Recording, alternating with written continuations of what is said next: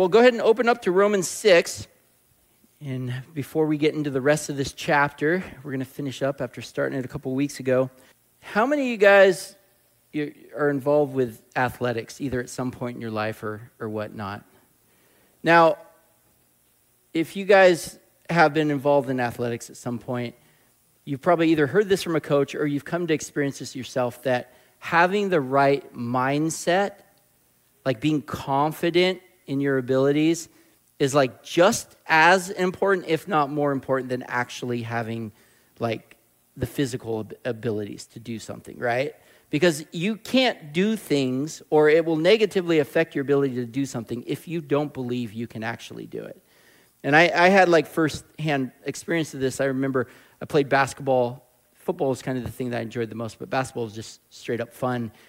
And up until my senior year, I was actually really successful at it. It was like I was always starting, and I was scoring a lot of points. And for whatever reason, I just lost like all my confidence my senior year. There were different attributes or reasons for that. But all that to say is I just lost confidence. I was scared of making mistakes, and I was really, in a sense, reluctant to just be aggressive because of that. And it affected my game in a totally negative way. The physical traits abilities were still there, but mentally I was not in the right place, and it affected how I played. I didn't play that well. And it's interesting because in Romans 6, if there's one way I could sum up this whole chapter, like Paul is really trying to encourage us to have the right mindset regarding our new life free from sin through your faith in Jesus, because he knows that that is going to affect more than anything your ability to live in that victory that God's already won for you. He's helping us like think about it this way, understand these things. Remember, I mentioned this last time. It's not so much about telling yourself no, as in no, I'm not going to sin, or you shouldn't sin. It's not that. It's way more about making sure you know, as in K-N-O-W, or you know that you have been transformed into a new creation, different than you were before through your faith in Jesus, and you're not the same. Your old identity, or you used to identify, is a sinner. But now, through your faith in Jesus, you identify as a saint. And as such, you can live that way. And so we went through the first 14 verses last time we were in Romans, and we saw Paul, he starts out with a question, as we're going to see today, kind of a rhetorical question, something he knew that somebody might ask that he was going to give an answer for.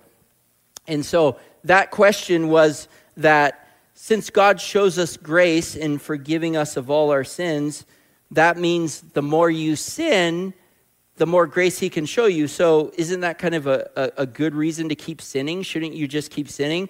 And his answer is just like, absolutely not. All right? Because that's missing the whole point of what God's done for you, in that you were once dead in your sin, but now you've become dead to sin. And as such, you're free from sin, which means that you no longer have to live in sin. Paul ending that in verse 14, what we ended on last week, was saying like, so now that you don't have to go forward in sin, you should live in that freedom. You should use your body parts to do the things that God says are good and right, so that you can experience the happiness or the blessing that comes with obedience, all right? So we're going to be in the 15 through 23 today in Romans 6. I think I'm going to read this really quick, and then we'll go through it verse by verse. So starting in verse 15, it says, "What then? Are we to sin because we are not under the law, but under grace? By no means. Do you not know that if you present yourselves to anyone as obedient slaves, you are slaves of the one whom you obey, either of sin, which leads to death, or of obedience, which leads to righteousness? But thanks be to God that you, who were once slaves of sin, have become obedient from the heart to the standard of teaching to which you were committed, and having been set free from sin, have become slaves of righteousness. I'm speaking in human terms because of your natural limitations. For just as you once presented your members as slaves to impurity and to lawlessness, leading to more lawlessness, so now present your members as slaves to righteousness, leading to sanctification. For when you were slaves of sin, you were free in regard to righteousness. But what fruit were you getting at that time from the things of which you are now ashamed? For the end of those things is death. But now that you have been set free from sin and have become slaves of God, the fruit you get leads to sanctification, and its end, eternal life. For the wages of sin is death, but the free gift of God is eternal life in Christ Jesus our Lord. Lord God, we just want to pray again to just really listen. When we're talking about things like sin, which is kind of a basic of Christianity, I know that we can have a tendency to, in a sense, just, well, I already know this. But the reality is what you've shown me over and over again in my life is the basics are the hardest things to live consistently in. And it's not just knowing it in my head, but it's living it where I'm going to experience the abundant life, the blessed life that you intend. So I want to understand this. And you're helping us understand it here, like what it looks like to and what it takes to really live in that freedom that you've given us from the very thing you saved us from, sin, the thing that was destroying us and leading to our death. So this is important for us to understand, and we want to listen. And maybe today is the day of where somebody that is struggling with a sin learns to walk in that victory that you've really won. So we pray for that. In Jesus' name, amen. All right, so he starts out with another question here, right? He says, what then? Are we to sin because we are not under law, but under grace? By no means. So he's already addressed, if you were here a couple weeks ago, this idea of how it's unacceptable to live a lifestyle of habitual, repeated sin. Like the idea that he addressed in that first question at the beginning of this chapter was that you can't be born again, as in like your old sinful self dying and born again into a new life in Christ, and just continue living the way you used to without being convicted about it. That just doesn't happen. That's not for a Christian, like where you're just like, I'm just going to keep doing whatever my flesh wants to do and not feel like anything's wrong. He's saying, no, that's not possible.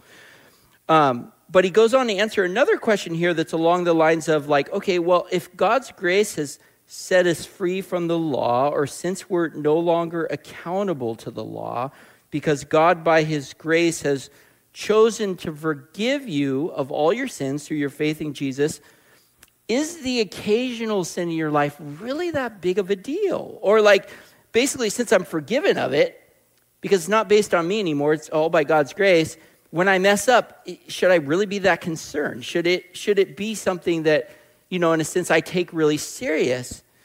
And in that word sin in verse 15, it's written in what's called the aorist active tense. And what that does is it's not so much like a habitual, consistent, willful, sinful life. Like what it's talking about is just like dabbling in sin or committing the occasional act of sin. And his response to it is the same as the question of verse 1. He's like, absolutely not. Basically, what he's trying to say here through this whole chapter is that sin should never be viewed as acceptable in a believer's life. And then he goes on to tell us why in the following verses. It says in verse 16, do you not know that if you present yourselves to anyone as obedient slaves, you are slaves of the one whom you obey, either of sin, which leads to death, or of obedience, which leads to righteousness. So he makes a practical observation here. He's basically saying that you can choose to make yourself a slave to whatever it is you want to obey in life. So like to give you an example, let's say I choose to obey my cravings constantly. Basically like, oh, that looks good, so I'm just going to eat it, even if I'm not needing to eat it for nutritional reasons. I have a great example of this. The other night I was laying in bed with my wife. We were watching a show. We got hungry and got a snack of some Doritos, and I continued to eat that Costco bag of Doritos for a long time till it was almost gone, until the point when my wife looked at me and she said, are you eating to live, or are you living to eat now? All right. Now, at that point, I was like living to eat. I was just feeling they were really good. If you guys know Doritos, they don't really fill you. There's no substance there. You can just eat the whole thing, right? So, but it brought up a good point, because at that point, I was obeying my appetite. I was letting it, in a sense, rule over me, even though I didn't need to keep eating. And as a Christian, what Paul's saying here like that is that you basically have two choices over who you want to enslave yourself to. That first choice is sin. Now, make no mistake, through your faith in Jesus, you've been legally freed from sin. It's no longer your master, but you can still choose to willingly live like a prisoner to it. And that, what Paul's saying here in verse 16, is a horrible choice because it puts you back on a path to destruction in your life. Ultimately, that could lead to death if it goes on long enough.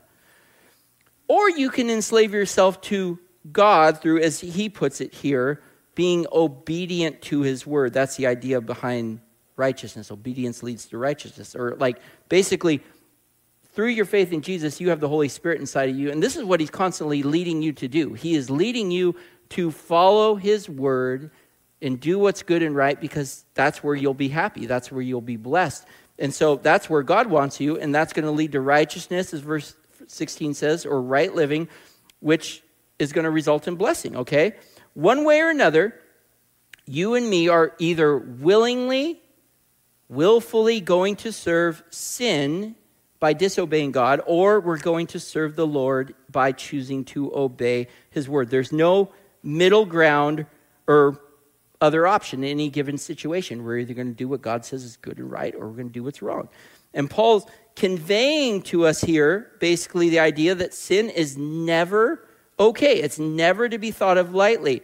We may have been set free of it through faith in Jesus, but we can just as quickly allow ourselves to become enslaved by it again if we make some concession for it in our life. And if you're under the impression that you have sin in your life and somehow you have it under your control, that is a lie from the enemy. There is no such thing as having your sin under control. And anytime you make concessions for it in your life, it will eventually enslave you, and it will lead to your death if you allow it to stay there long enough. Sin being a lot like those wild animals that people train sometimes to be tame, and they mistakenly think that somehow they have that wild animal completely under their control as a pet until one day that lion just snaps and eats its trainer, right? It's like that.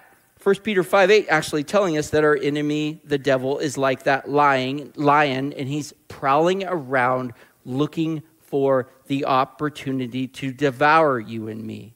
And his weapon of choice is to deceive you into disobeying God in sinning, so you face the destruction that comes with it, just like he did with the first two people, Adam and Eve, in Genesis 3. It's the same tactic, okay?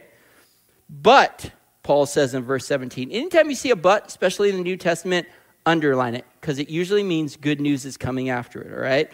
But, thanks be to God that you who once were slaves of sin have become obedient from the heart to the standard of teaching. That's just another way of saying you've placed your faith in God and his word, to which you were committed, and having been set free from sin, you have become slaves of righteousness.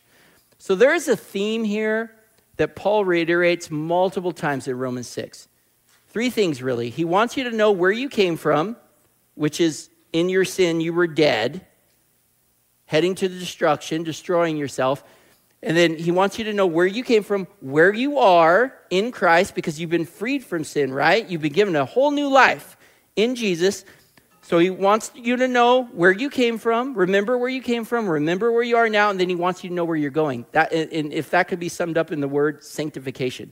He wants you to know you're being made like Jesus, and he wants to keep being make you like Jesus so you can experience his good, pleasing will in your life, okay? So he's reiterating that yet again in 17 and 18. Paul's reminding us here that we were slaves to sin. That's where we were, but through faith in Jesus, we are now slaves to righteousness, as he says in verse 18. And because of this, Paul gives us another principle here that we need to know, as in K-N-O-W, as believers, regarding why sins should never be seen as acceptable in our lives. And that is, write this down if you're a note taker, sin is no longer our master, so we need not serve it anymore. Sin is no longer your master, so you need not serve it anymore. Paul speaking of our slavery to sin in the past tense in verses 17 and 18, because as he says here, we have placed our faith in God, who has set us free of being slaves to sin and enabled you to live rightly according to his word. True faith in God resulting in obedience to God and his word, as Paul tells us in verse 17, as if you really believe in something, you're going to do it.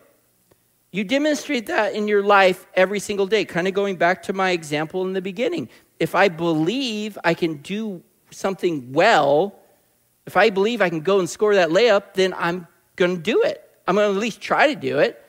If I believe my car is going to start, I'm going to get out there and I'm going to start it. If I believe my lawnmower is going to work, I'm going to go and I'm going to go turn it on. You know, your actions always demonstrate your belief. So if I really believe that God loves me and that what he says is good and that he's freed me from my sin, then I'm going to not sin. I'm going to choose to not sin, okay? And in essence, Paul here is exhorting us believers to simply believe and be what God has enabled us to be. We've been set free, so we should be living and thinking as the free people that God has made us.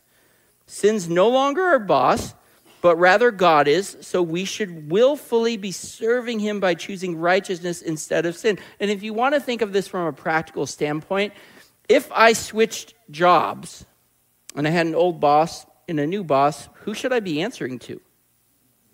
The new boss, right? Would it make any sense whatsoever to answer to the old boss anymore? And that's what he's trying to point out, like a common sense thing. In much the same way, through your faith in Jesus, you no longer have to answer to your old boss of sin.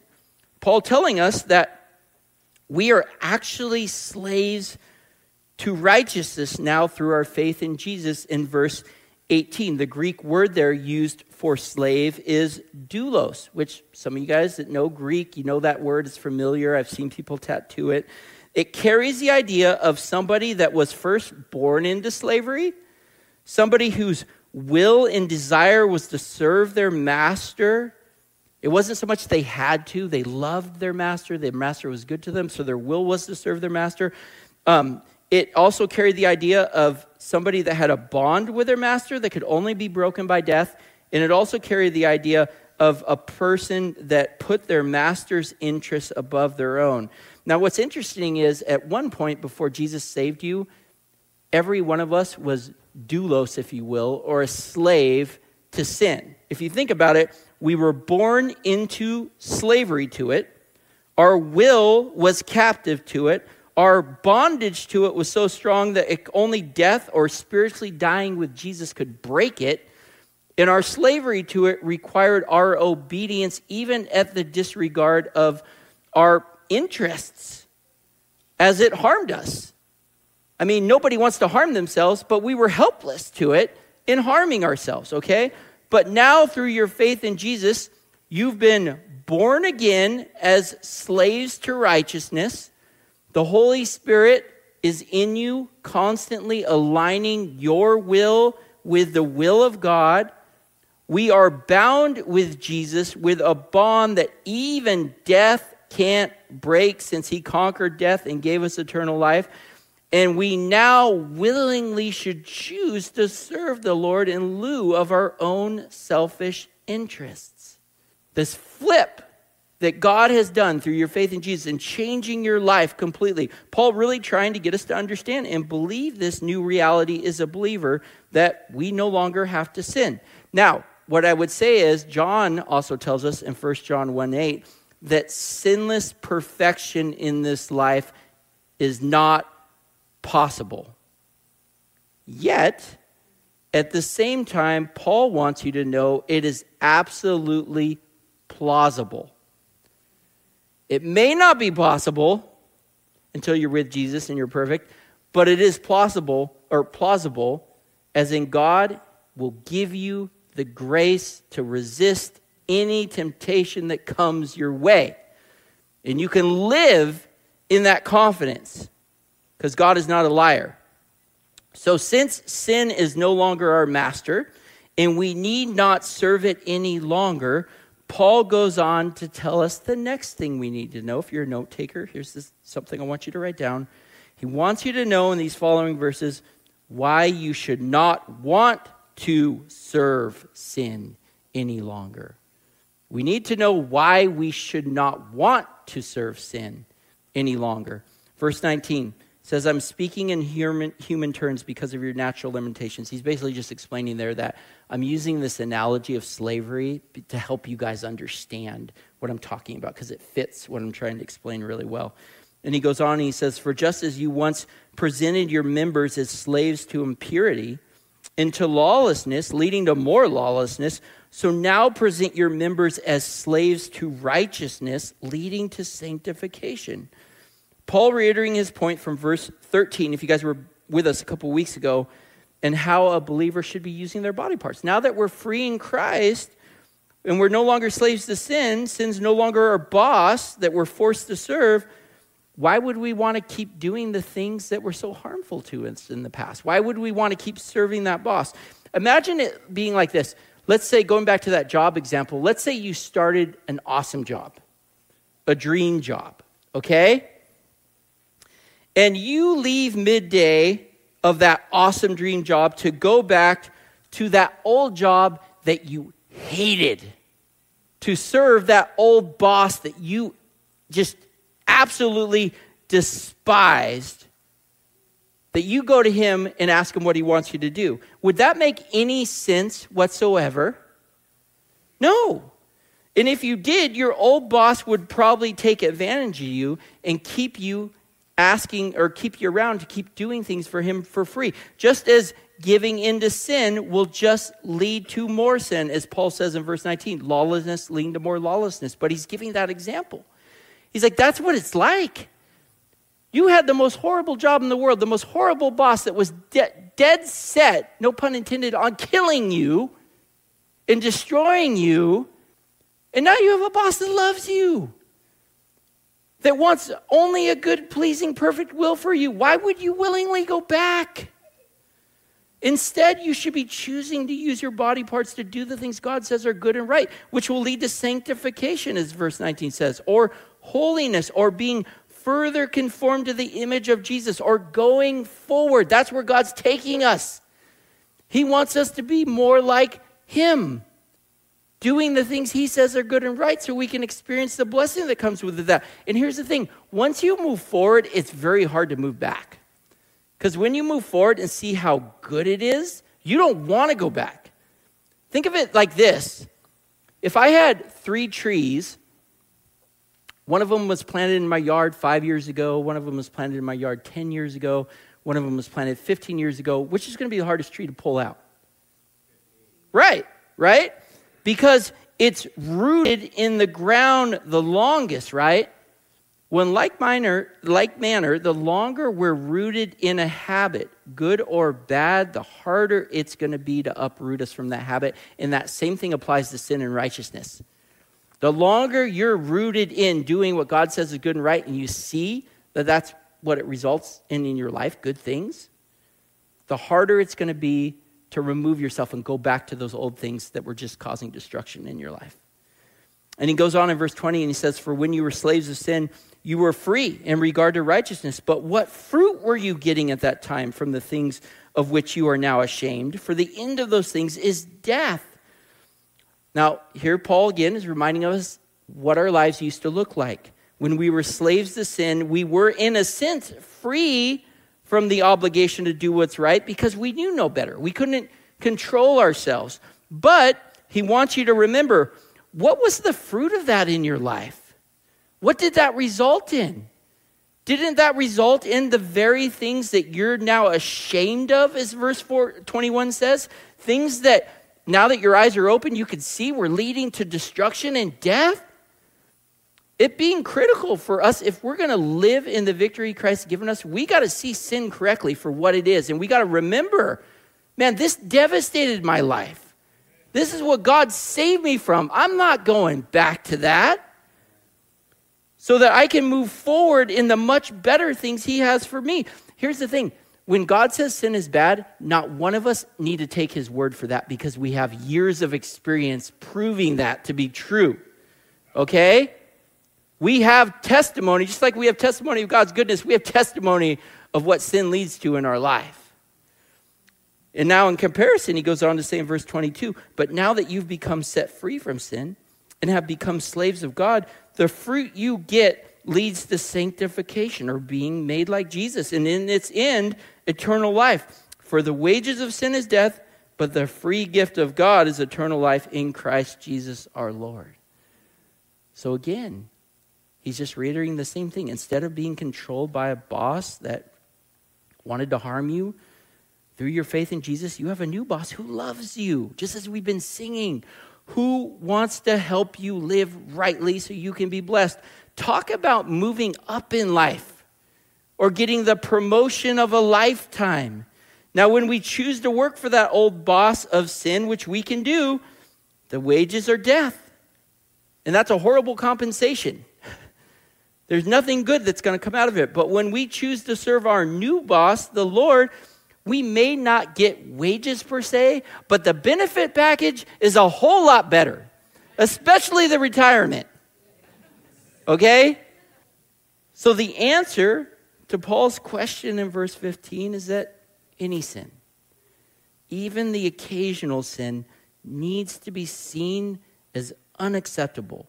There has been a change of management in our lives, and our new boss is literally perfect and loves us, and that has been more than displayed on the cross. And so it's obvious he only has our best interests in mind, and it makes absolutely no sense to go back to serving that old boss that was nothing but horrible to us. And having a mindset of no compromise is the only right way to proceed as a believer, knowing where we come from, where we're at, and where God is taking us to. I think a couple of years ago, went on a family vacation down to Florida to like Disney World and Universal Studios. And this was right after COVID. Like they were just opening things up. So like you had to wear masks inside and stuff. And so we were waiting in this huge line for like one of the newest rides at like Universal Studios. And we're getting up near the front. And one of the guys or the people, the attendants in the line start talking to my brother-in-law's daughter, and we're like trying to figure out what he's saying because, you know, people wearing masks, it's hard to hear what like being said or read lips and stuff. And so we get a little closer, and he's getting really animated, and like my brother-in-law was just like, what are you saying to my daughter, you know? And he's like, you guys are out of the line right now. And we're like, what? And he's like, oh, I've been watching you guys as you guys are talking, your mask is coming below your nose, and you just don't respect our rules. And it's like, what are you talking about, man? I'm like, there's like 1,000 people in line. I can point out hundreds that are the same things happening to them. It's like, I'm trying to lift it up. We're just talking to each other. It's like, I can see your employees doing the same thing. And he was just like dead set on like just getting us out of the line. And, you know, when I think about it, I really think it was some sort of, like my niece had like a thing that said, ask me about Jesus on her mask. And so I really think that's what started it with him for whatever reason. But I was just like, as politely as I could, I'm like, I'm not going anywhere. You need to get your manager because I'm not going where I came from. You know, I'm like, that's the ride. I'm right here. I've been waiting here for 2 hours. And so I'm talking to your manager. And so anyways, they switched him out and brought somebody else. And the manager came over, and the other person there was another person that witnessed the whole thing. He said, they didn't do anything wrong. Let him go or whatever. So it wasn't a big deal. But I just thought that was a great example because that's what it's like. When we see where we've come from and we know where we're at and we know where we're going, there ain't no compromise. It's like, I ain't going back, all right? I'm going forward, okay? If you guys know the account from Daniel 3 of Shadrach, Meshach, and Abednego, they're 3 followers of God living in exile in Babylon. And the king at the time, he builds himself this huge statue. And he says, everyone is going to worship the statue of me, which they refuse to do, as God forbids the worship of anything other than himself. So it would have been sinful to do that. But what I want you to note, I'm going to read a portion of this account. And what I want you to note is their mindset that they displayed regarding sin in their lives, because it's the same mindset Paul is exhorting us to have here, one of no compromise. It says in Daniel 3, verses 13 through 18, then Nebuchadnezzar flew into a rage in order that Shadrach, Meshach, and Abednego be brought before him. And when they were brought in, Nebuchadnezzar said to them, Is it true, Shadrach, Meshach, and Abednego, that you refuse to serve my gods or to worship the gold statue I've set up? I'll give you one more chance to bow down and worship the statue I've made when you hear the sound of the musical instruments. But if you refuse, you will be thrown immediately into the blazing furnace. And then what God will be able to rescue you from my power? Shadrach, Meshach, and Abednego replied, O Nebuchadnezzar, we do not need to defend ourselves before you. If we are thrown into the blazing furnace, the God whom we serve is able to save us. He will rescue us from your power, your majesty. But even if he doesn't, we want to make it clear to you, your majesty, that we will never serve your gods or worship the gold statue you have set up. Now see, that verse right there is the part I want you to really get. Because long before they got here, they made this resolve, this mindset of like, sin's not okay for us. Even when they were faced with the possibility of dying for their faith, they said, no, I can't do it. I mean, God can save us, but even if he does it, I'm still not going to sin against him. I can't do that. You see, they understood where they came from because the whole country was sinning against God, and God exiled them into this foreign country, but he didn't abandon them. He said, this is for your own good. You need to get your attention back on me. I'm still with you, and I'm going to bring you home. Ultimately, home is to heaven, which is why they weren't afraid to die, I would add. But home. I'm still with you. I'm still going to be good to you. So they knew where they came from. They knew where they were at. They knew where they were going, and they're like, compromise is not for me. I'm not disobeying God. That's one thing I know, no matter what it might cost me. And I point that out because far too often we set ourselves up for failure when it regards to sin because we allow compromise into our life. We say things like, you know what? I'm going to try to stay pure till I'm married.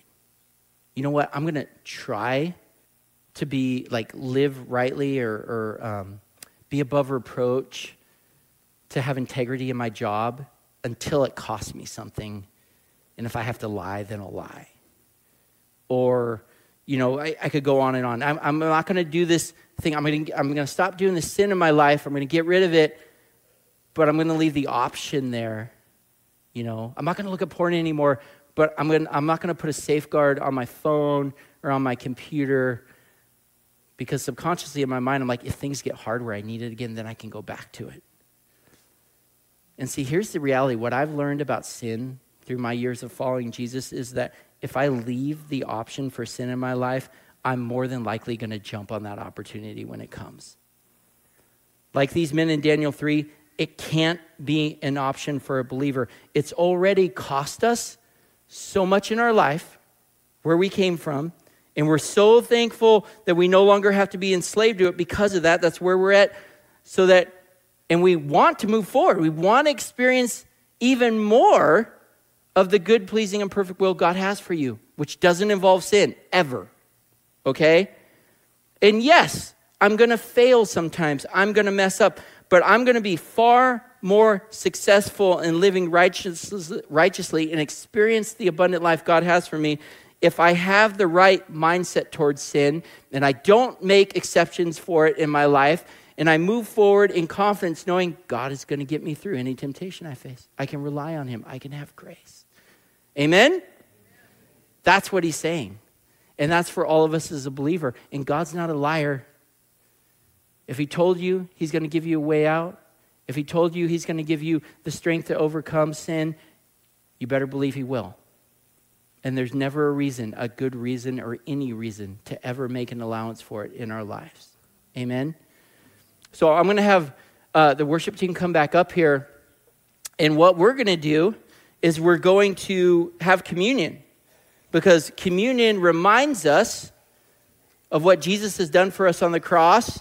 The bread representing, the cracker representing his body that was broken. The juice representing his blood that was spilled that atoned for our sins. We take this in remembrance of what Jesus did for us and we thank him for it.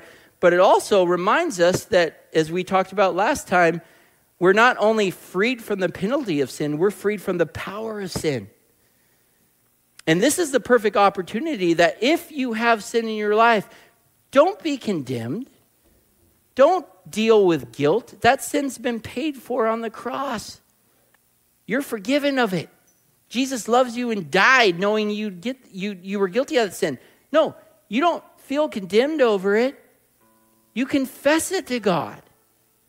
You be honest with him and go like, you're not hiding it from him anyways. He knows. You're doing that for your benefit, so you don't have to listen to the enemy's lies of trying to condemn you and try to trick you into thinking that somehow you're not right with God. You're right with God. Not because of what you did or didn't do, but because of Jesus. So you confess it and you thank him for that truth that you're forgiven of it. And John says a lot better than me. He says in 1 John 1:9, but if we confess our sins to him, this being God, he is faithful and just to forgive us of our sins and to cleanse us from all wickedness.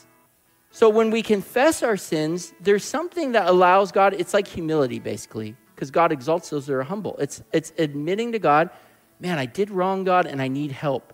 And then it allows him to help us by his grace, not our own power. Remember, grace saved us. Grace is what helps us live rightly. It helps us rely on him for the grace to move forward and not give into that temptation anymore. Amen? It cleanses you from wickedness. So this is the perfect opportunity to come and get the communion elements. Be honest with God. Confess any sin that's in your life. Thank him that you're forgiven of it. And ask him to help move forward by his grace in the freedom that he's already given you to live in. Amen? Amen. That's good news. And then we leave this place knowing we're forgiven and confident with that right mindset. Not because of me or my power, but by the Lord, by his Spirit, I can live in this victory. And I'm going to live in it, relying on him. Amen? So we're going to have our prayer team around the room. If you need prayer, if you need to confess your sin, it talks about how when we do that, in James, there's a healing that happens. I think it's just because like we inflict this punishment on ourselves when we're thinking we're hiding it and like God's disappointed with us. We just need to get that out. Realize that he still loves us, that we're still forgiven, and there's healing. And then he can help us with it when we're honest with him. Confess it with your brothers and sisters around the room. We all deal with it. There's no shame. We all have things we struggle with at any given moment. And take communion on your own as you feel led in this song. You talk to God. Dear Lord, thank you so much for the forgiveness we have. Thank you for the freedom we have of sin, Lord. We want to live in that freedom. We do. We've seen where you brought us from, and we do not want to go anywhere near there again. Forgive us when we make that mistake of doing those things that we know we don't need, that we know are harmful for us. What you have for us is so much better, and we only want to go forward with you. We're thankful we're forgiven of those sins, but Lord, we want to be sanctified. We want you to make us holy. We want to live according to your word so we can experience all the blessing, all the happiness you intend that comes with doing things the way you say that you intend them to be done. So be with us now as we praise you and remember this great sacrifice you made on the cross for us. As we confess and we're open with you with the things in our life we need help with.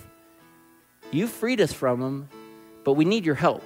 We need your grace. It's not by our might or power, but by your grace that we want to live in that victory. In Jesus' name, amen.